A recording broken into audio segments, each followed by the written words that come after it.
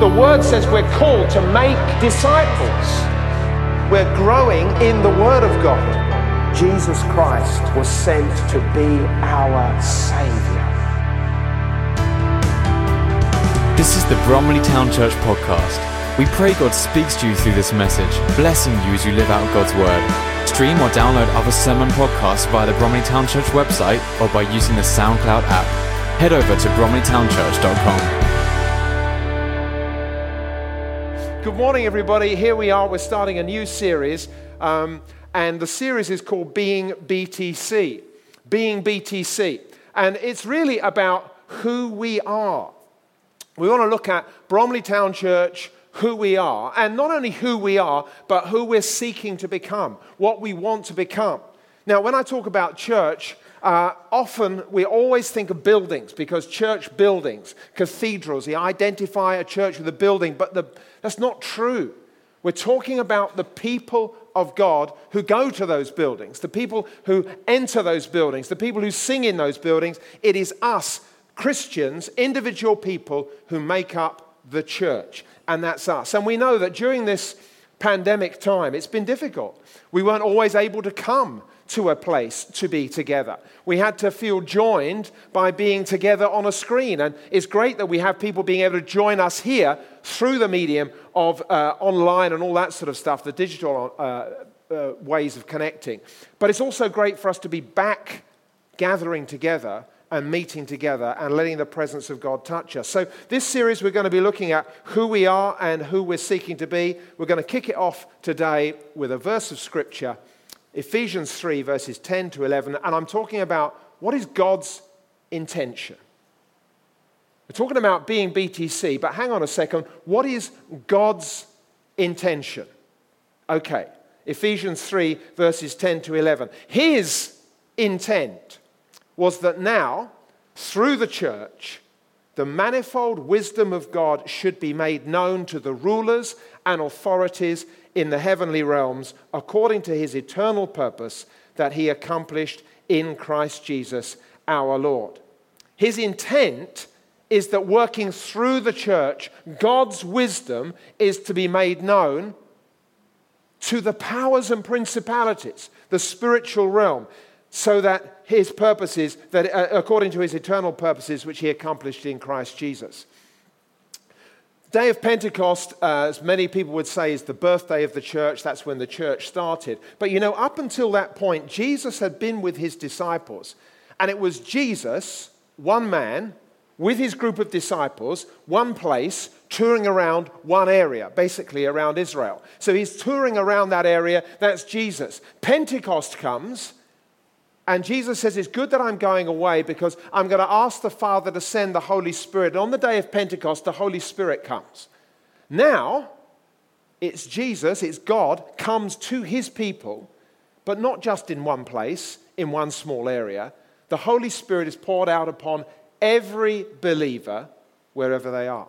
And so now, around the world, the Holy Spirit is bringing the knowledge of God and helping us wherever we are as individuals. Christians in this country, Christians right here in Bromley Town Church, being Bromley Town Church right here, but also those who are in Australia, those who are across Africa, those who are across the Americas.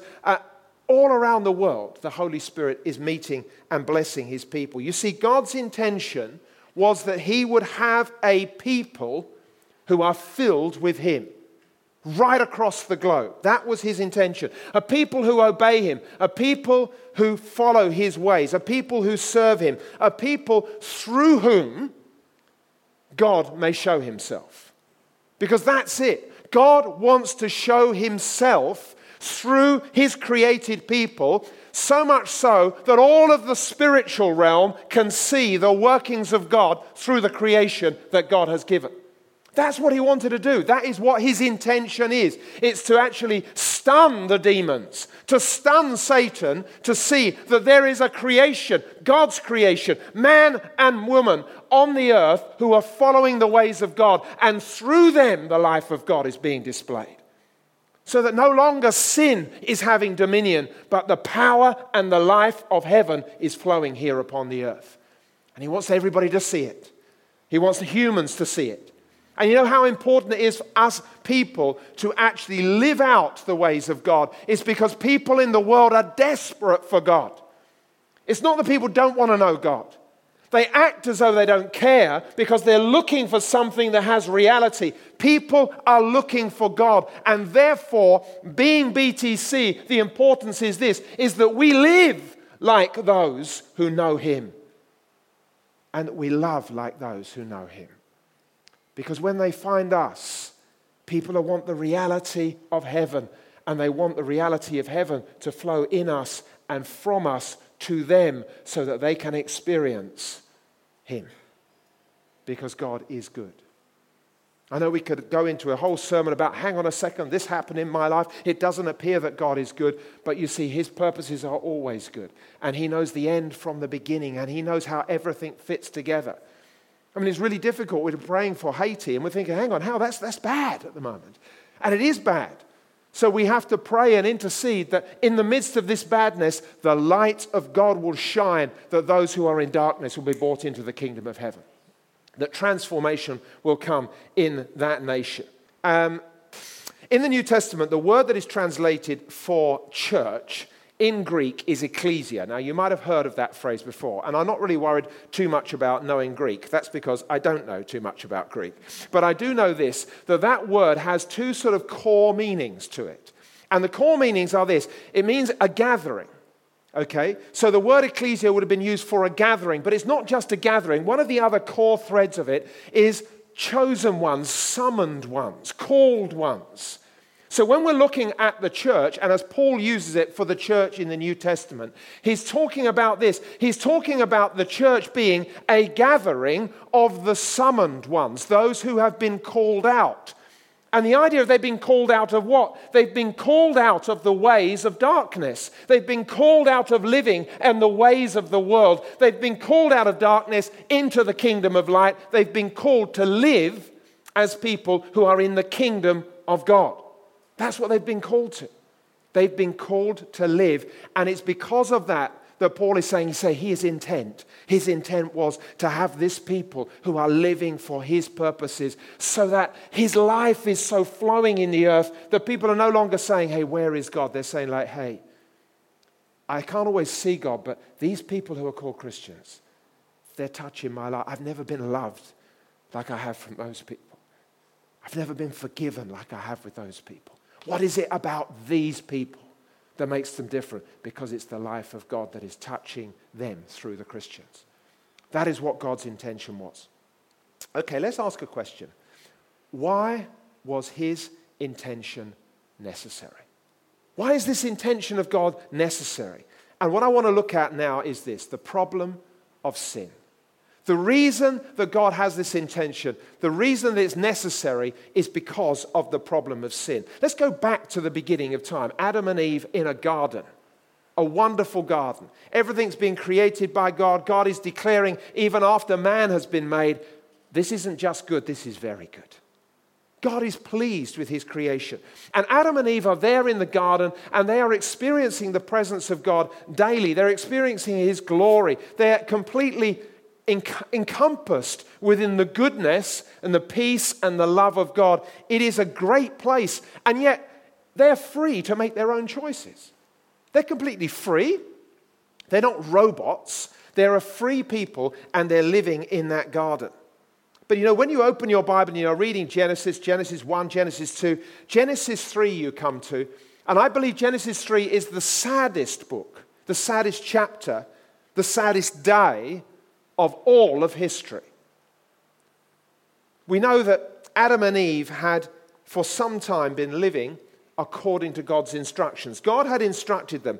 Genesis 3:16, you are free to eat from any tree in the garden, but you must not eat from the tree of the knowledge of good and evil, for when you eat of it, you will die. That's the instruction God had given to them. That's the instruction that they were obeying and living by, and everything was wonderful.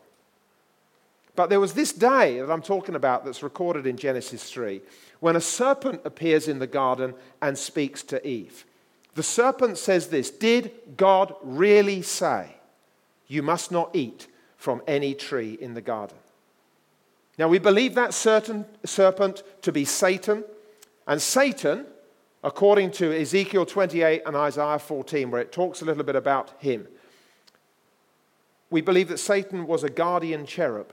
So this guardian cherub was appearing as a serpent in the garden, that he who had been a guardian cherub. Let's just look at a few things that Ezekiel tells us about him. Ezekiel 28 verse 12 says of Satan, "You were the seal of perfection, full of wisdom and perfect in beauty." Verse 15 of the same chapter, "You were blameless in your ways from the day you were created till wickedness was found in you." Verse 17, "Your heart became proud on account of your beauty, and you corrupted your wisdom because of your splendor."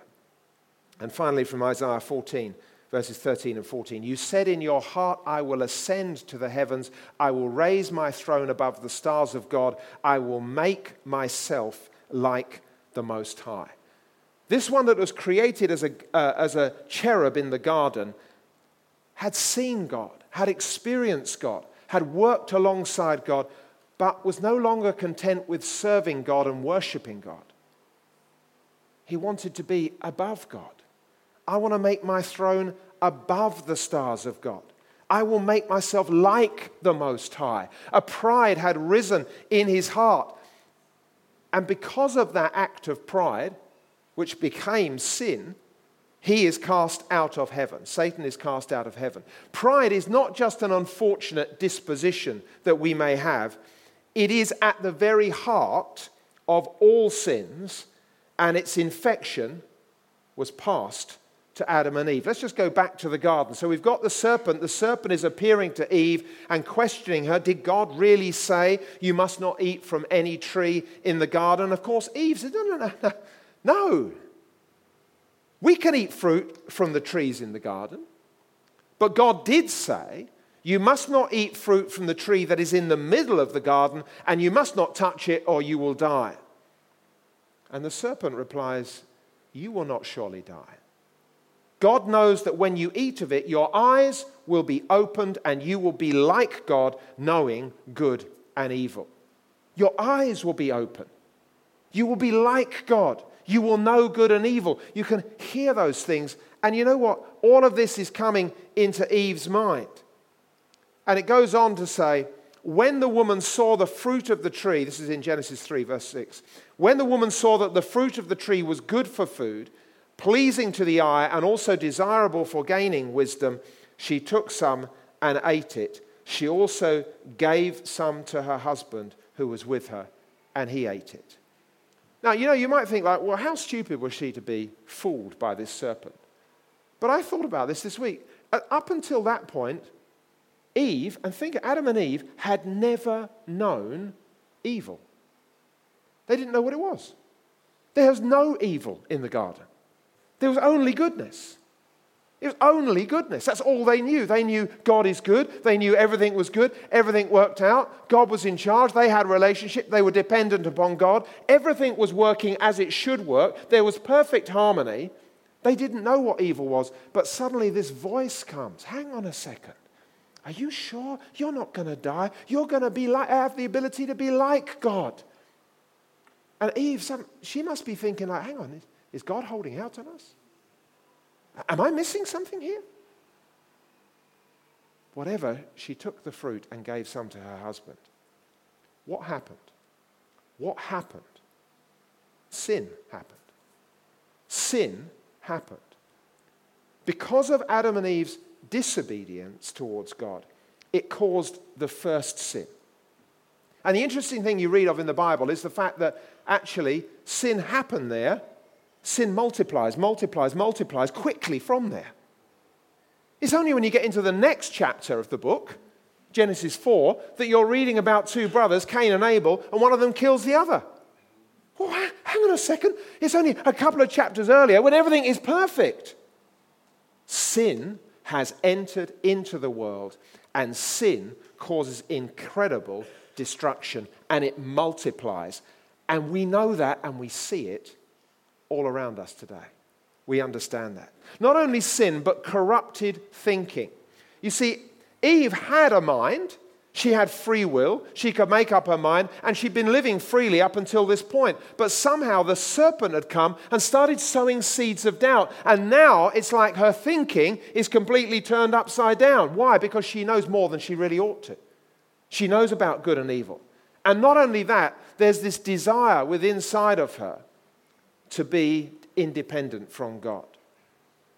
Corrupted thinking came, and independence is what she wants.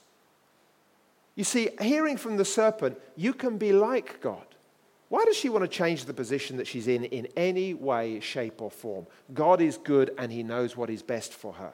But she perceives that she can become like God. There's almost that thought of like, hang on, I can become as wise and powerful as God is, and I will be able to live independently from him.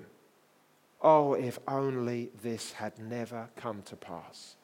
Because that issue, the issue of us having corrupted thinking and living independently from God, is what corrupts every one of our minds and our hearts here today. We are suffering from these problems today.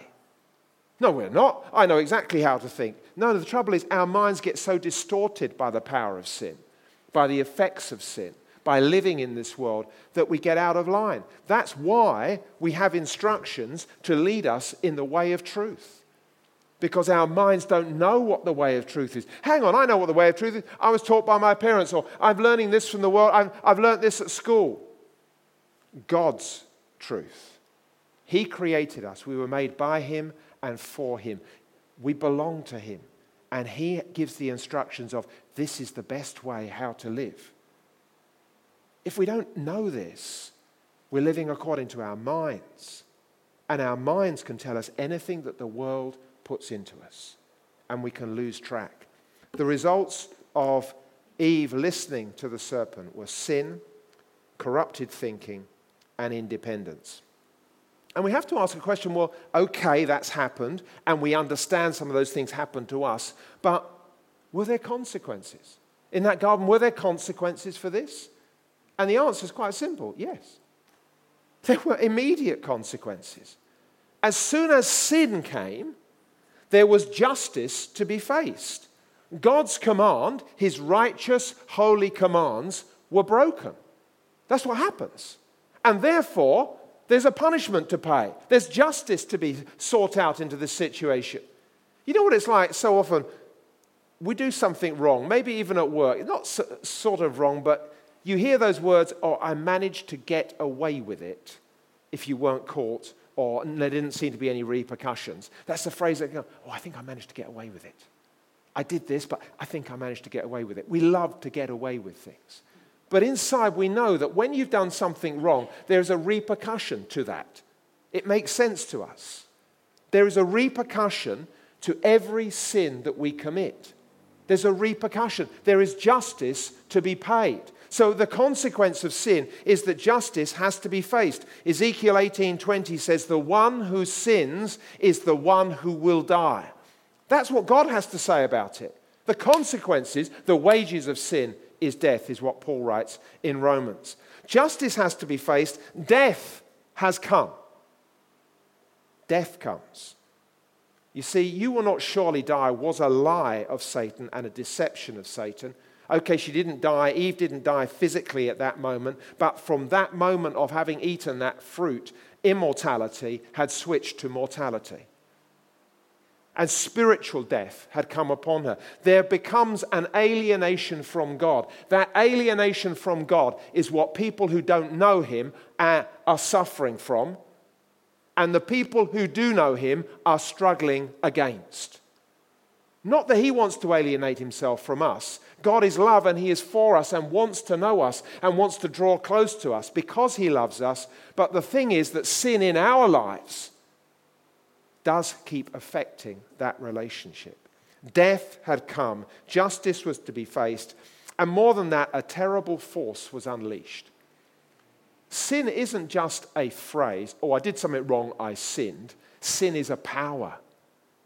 It is a spiritual power, and that power of sin and the dreadful corruption of pride was released and unleashed into the lives of men and women. And we feel that. Sometimes it's all kept under control, everything's all right. But suddenly, the lust of the eyes, the desire for other things, comes up in our hearts and in our minds. The effect of that day, that terrible day, was that mankind becomes separated from God. He was originally in perfect relationship, trusting him, listening to him, obeying him, enjoying him. But now all of that has been broken. Sin has entered the world with all of its horrendous consequences. And Paul describes what results that this has on mankind when he writes to the Ephesians, explaining to them what they were like before they received salvation. Ephesians 2, verses 1 to 3. As for you, you were dead in your transgressions and sins, in which you used to live when you followed the ways of this world and of the ruler of the kingdom of the air, the Spirit who is now at work in those who are disobedient. All of us also lived among them at one time, gratifying the cravings of our flesh and following its desires and thoughts.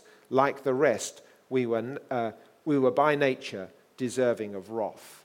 So Paul points out the true situation for every human being that is in the situation of sin. They're dead in their transgressions and sins.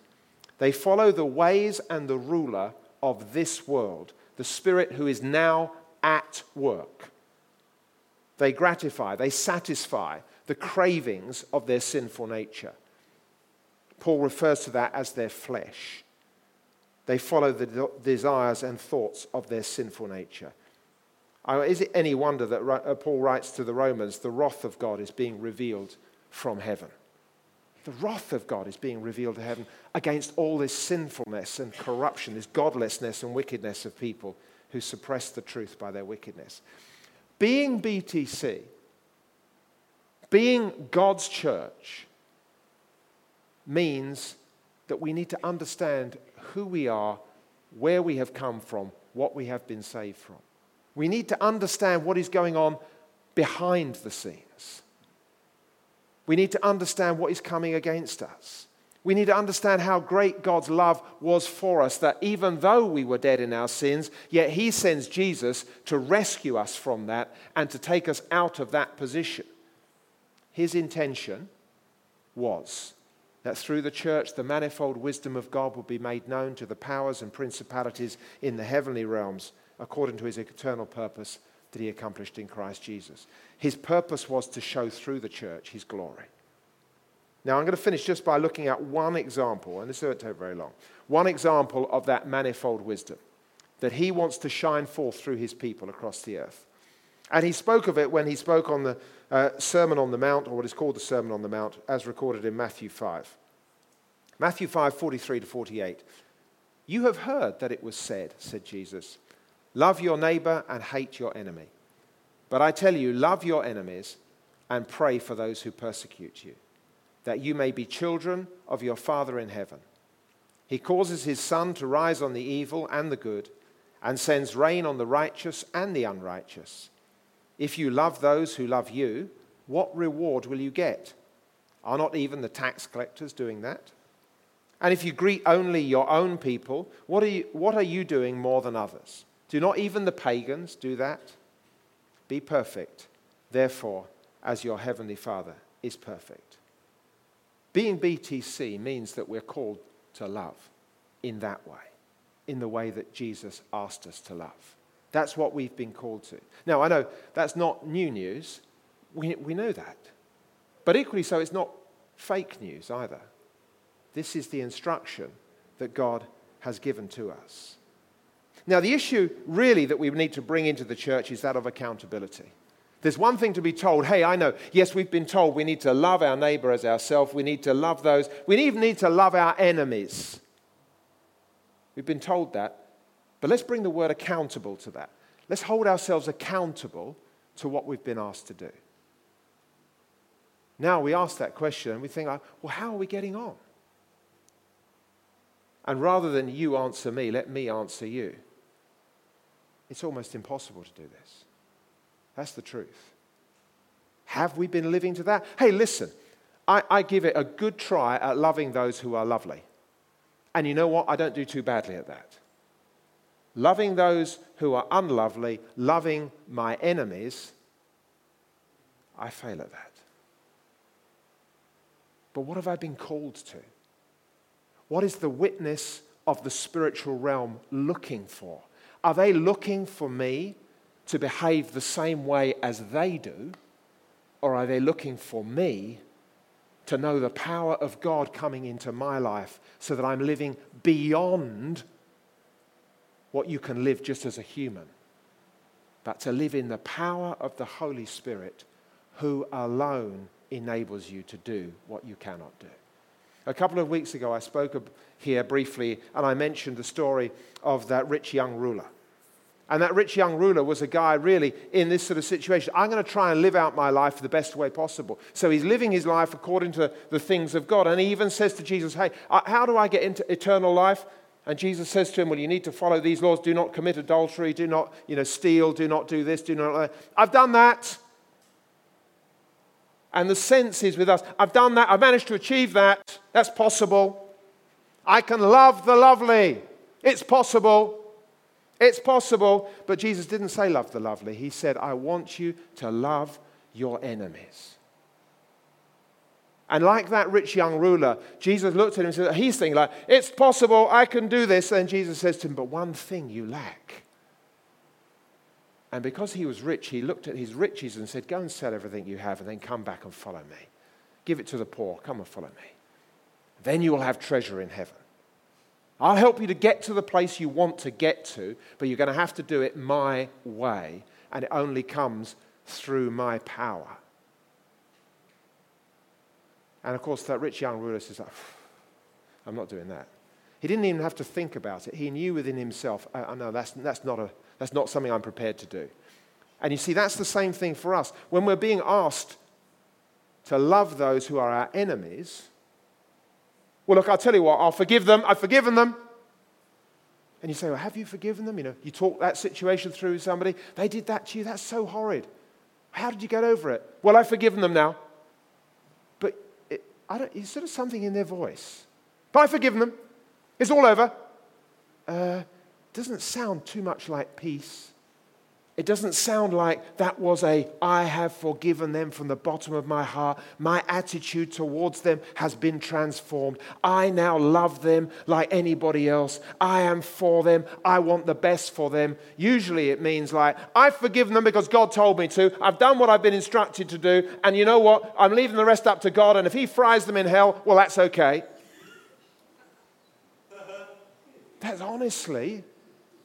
We've got to be honest. One of the problems of the church is that we know the truth, but there's no accountability to it. We don't want to hold each other accountable. Why don't we want to hold each other accountable? Because we would be looking around at a series of failures. What is impossible for man is possible for God. And this is the thing we've got to get hold of. It's not, I can't do it, but I know a man who went to Calvary who can do it for me. Now I've got to find faith in this one. The one who created the heavens and the earth. The only one who has said his intent was to have a group of people who have been corrupted by the spiritual realm, who have been corrupted by the pride of heaven, who are walking around still with that pride that has come into them. And yes, they're dealing still with some of the sins that easily beset them, but they have decided to lay their lives down and to say, I want the Spirit of God in me, because it's only He who can transform my life. So if you're saying, like, listen, I'm finding it hard to forgive, hey, I understand that. I understand that completely. There's only one way we can fully forgive. It is when we come into contact with the one who has forgiven us everything. What if he was to hold our sins against us? Hey, look, for us, I've forgiven most of them, but there's one or two big ones, I can't forgive that. And in ourselves, we'd probably be looking at Jesus and say, I understand why. But that isn't what he says. He came to completely set us free. He came to bring complete freedom. He came to make you a son and a daughter of his who could live by the power of the Holy Spirit.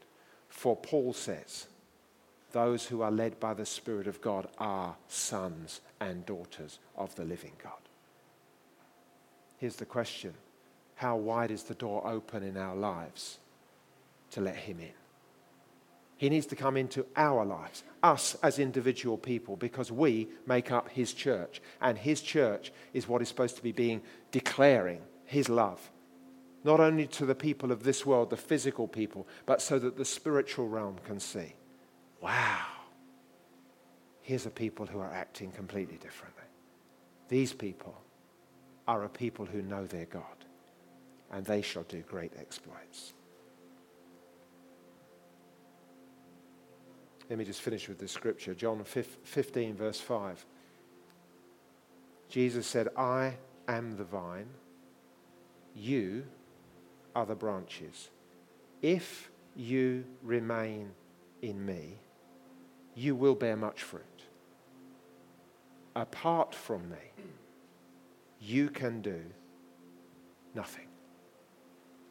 And we just need to hear that and to understand it. And it's not a case of saying, well, I can do nothing. No, I can do all things through Christ who strengthens me. What I'm saying is, as a church, it's time to come back to him. It's time to come back to the building. It's time to come back to worship together. It's time to come back to the scriptures. It's time to come back to prayer. It's time to come back to his presence. It's time to return to him,